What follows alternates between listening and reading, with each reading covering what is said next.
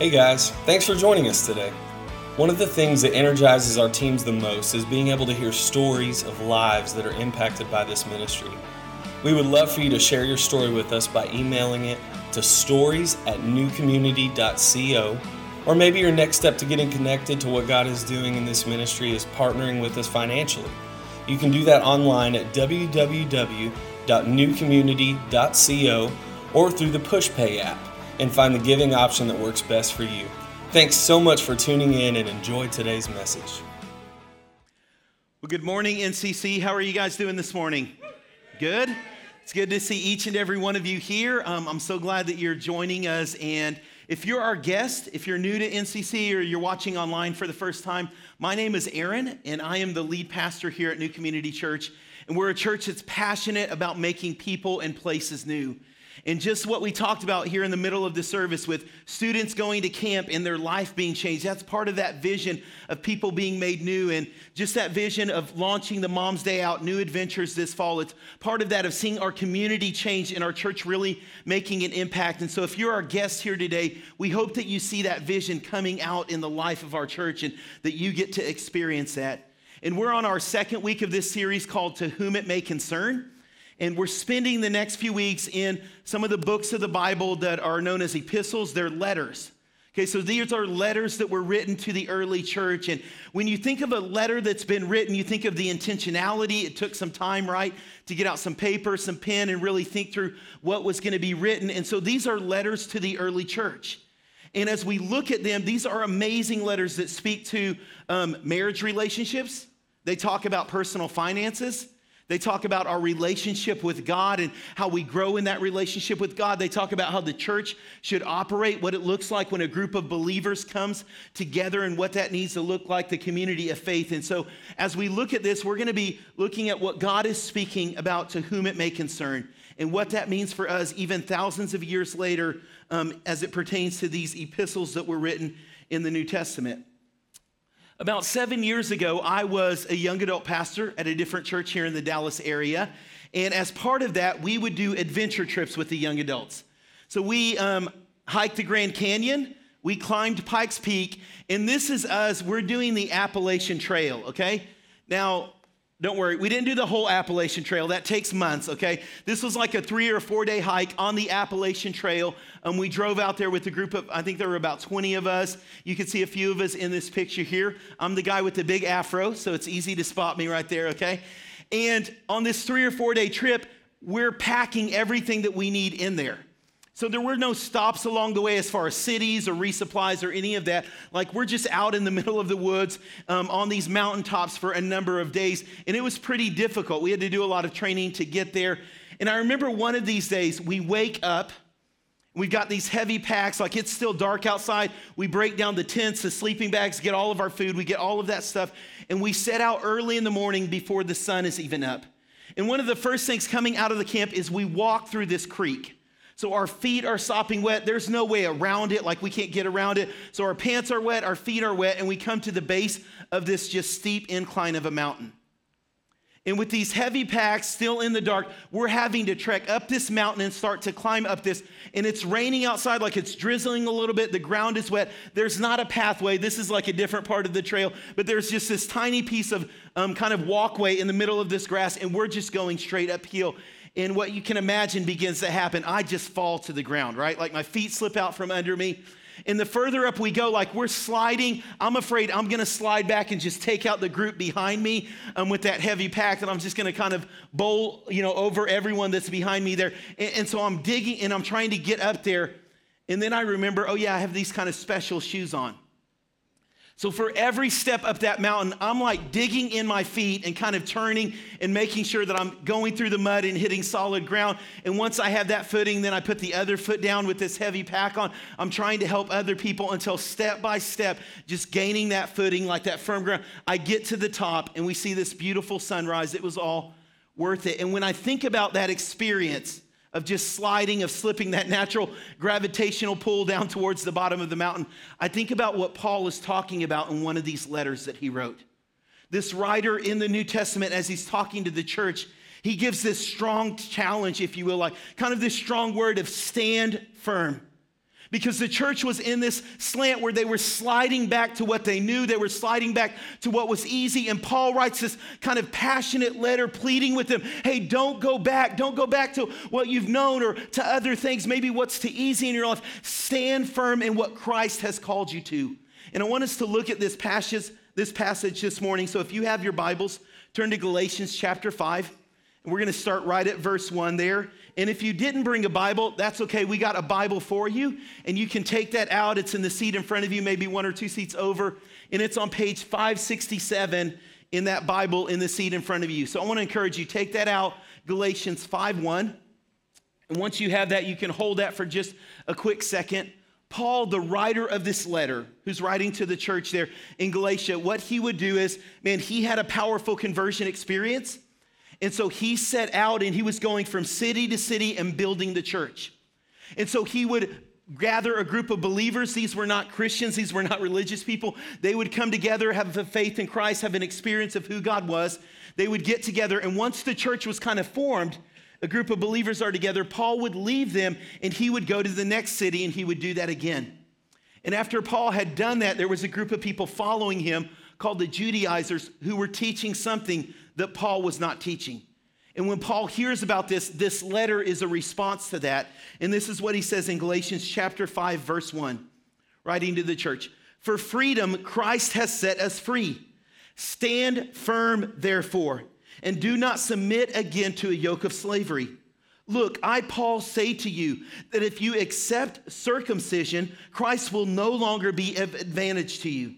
And I testify again to every man who accepts circumcision that he is obligated to keep the whole law. You are severed from Christ, you who would be justified by the law. You've fallen away from grace. For through the Spirit, by faith, we ourselves eagerly wait for the hope of righteousness. For in Christ Jesus, neither circumcision nor uncircumcision counts for anything, but only faith working through love. But only faith working through love. So what is it that what's going on in the church here? What's Paul talking about? Why does he write this letter?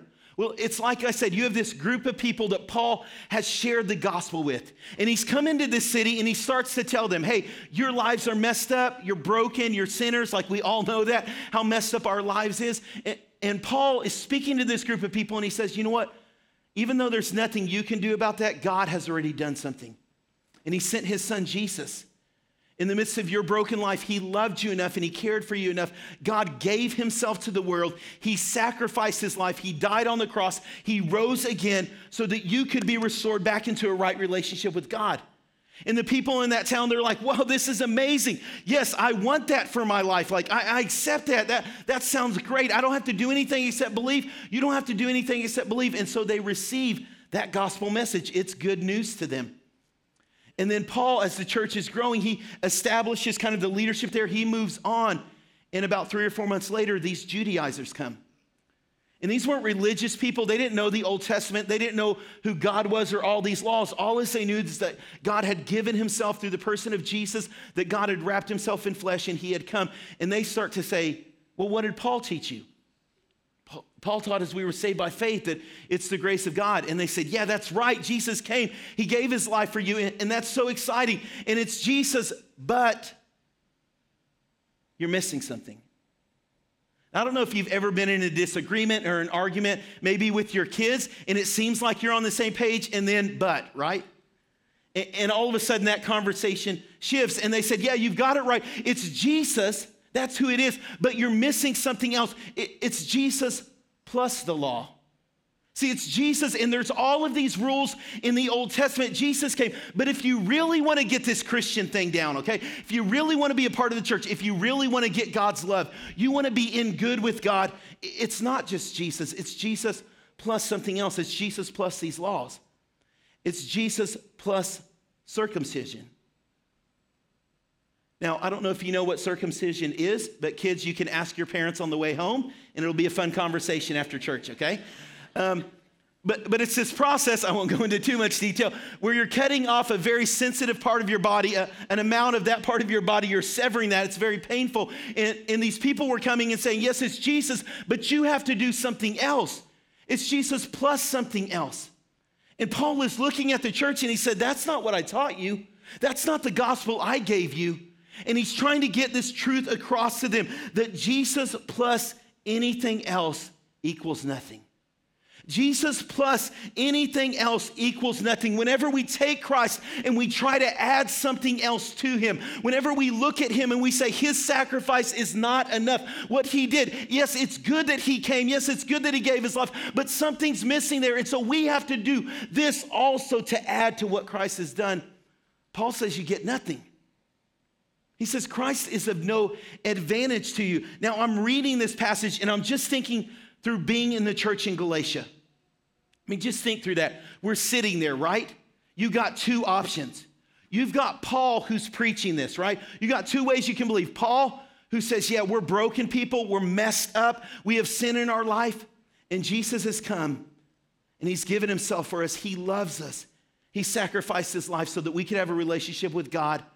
You just have to believe. It's God's grace over your life.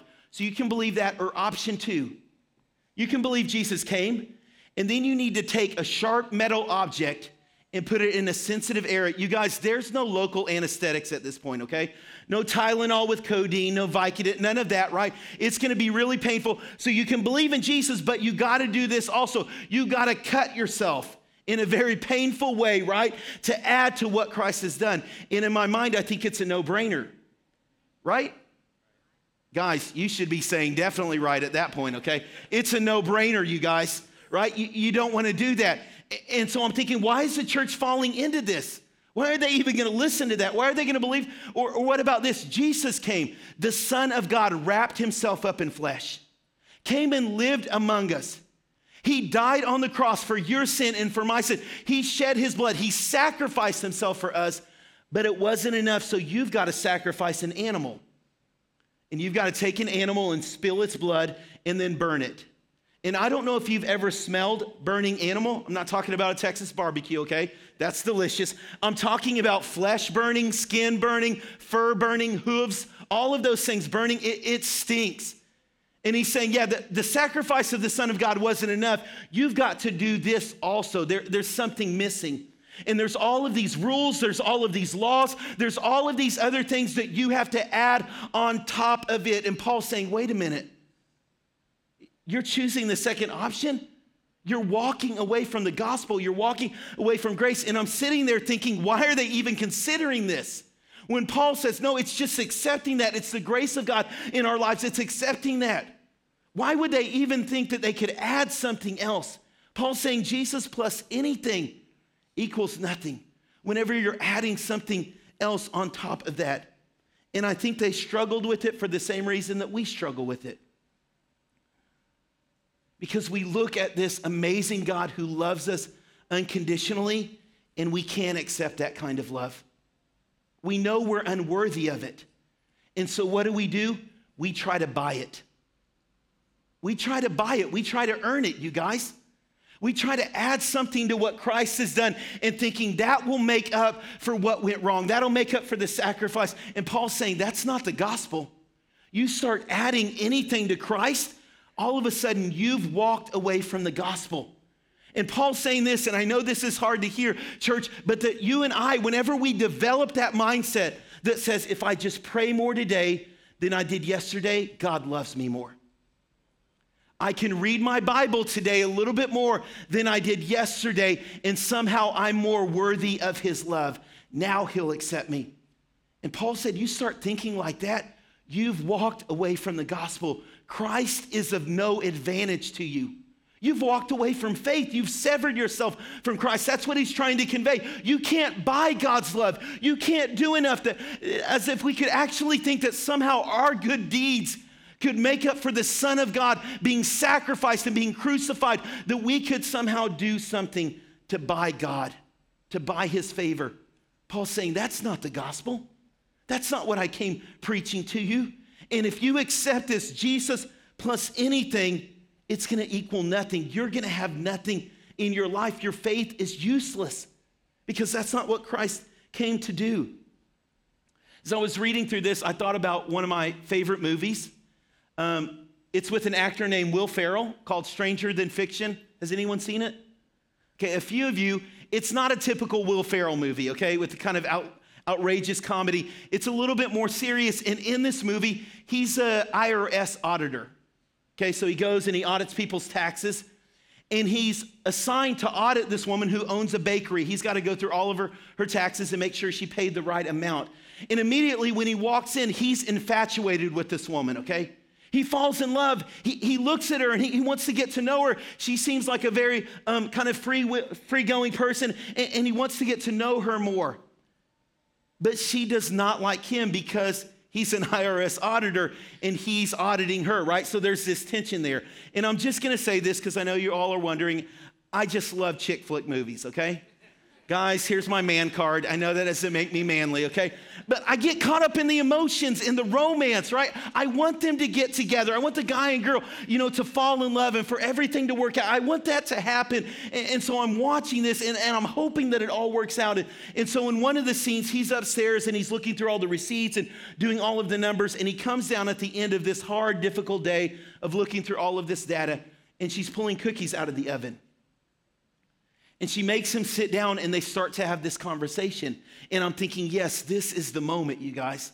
Like, this is it. They're going to fall in love. It's going to work out. They start sharing about their life. They're eating cookies together, right? And he gets up at the end and he thanks her. And she walks around behind the counter and she gets the rest of the cookies and she boxes them up. And she says, here, I want you to take these with you. And he says, oh, I can't do that. And she's like, no, it's a gift. I want you to have these. And he said, I'm an IRS auditor. It could look like you're bribing me, and it could look kind of bad.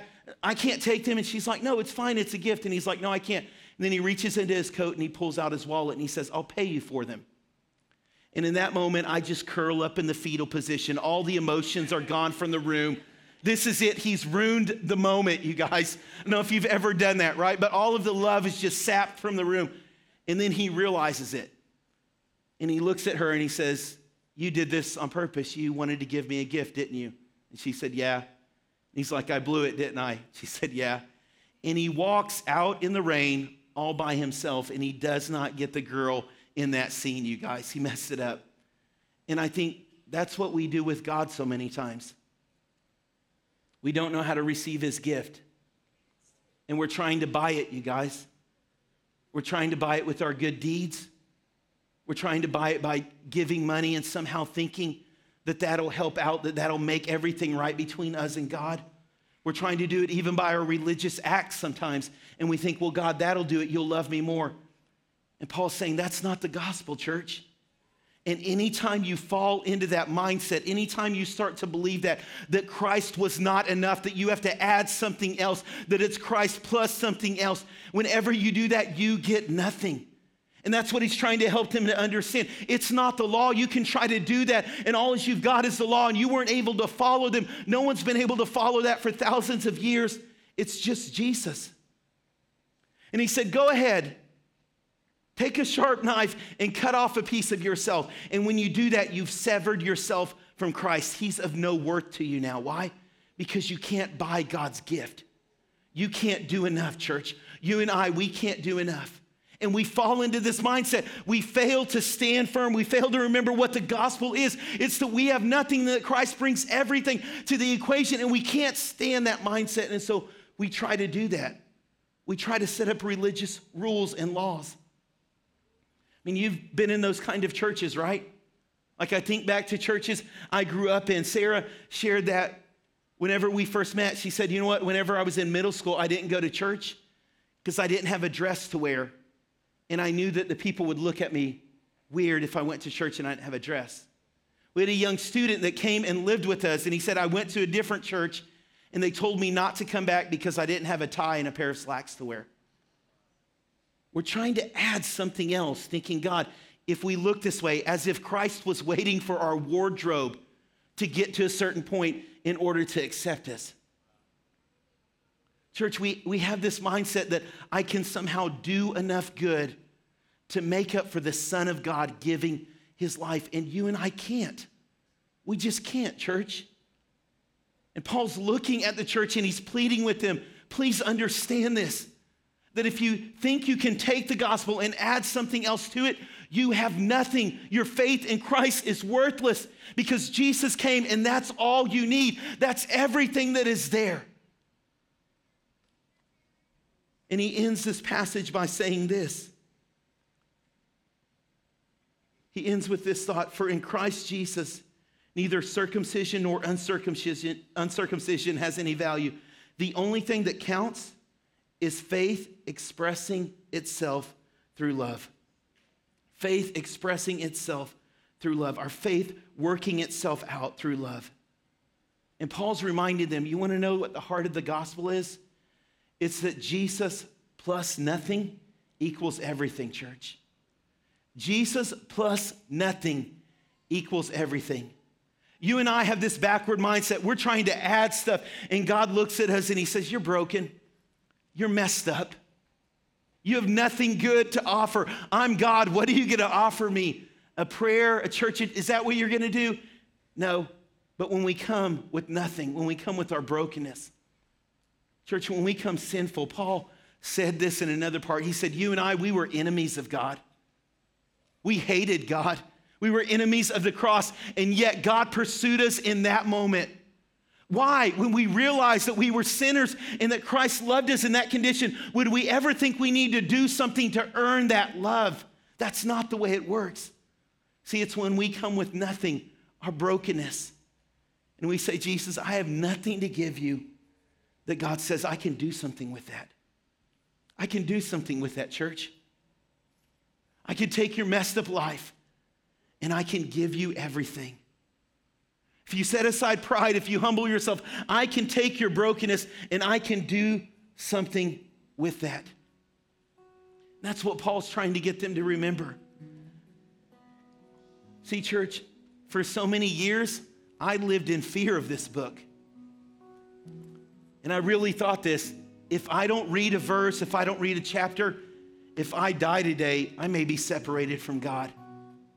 And I thought I have to do enough good stuff.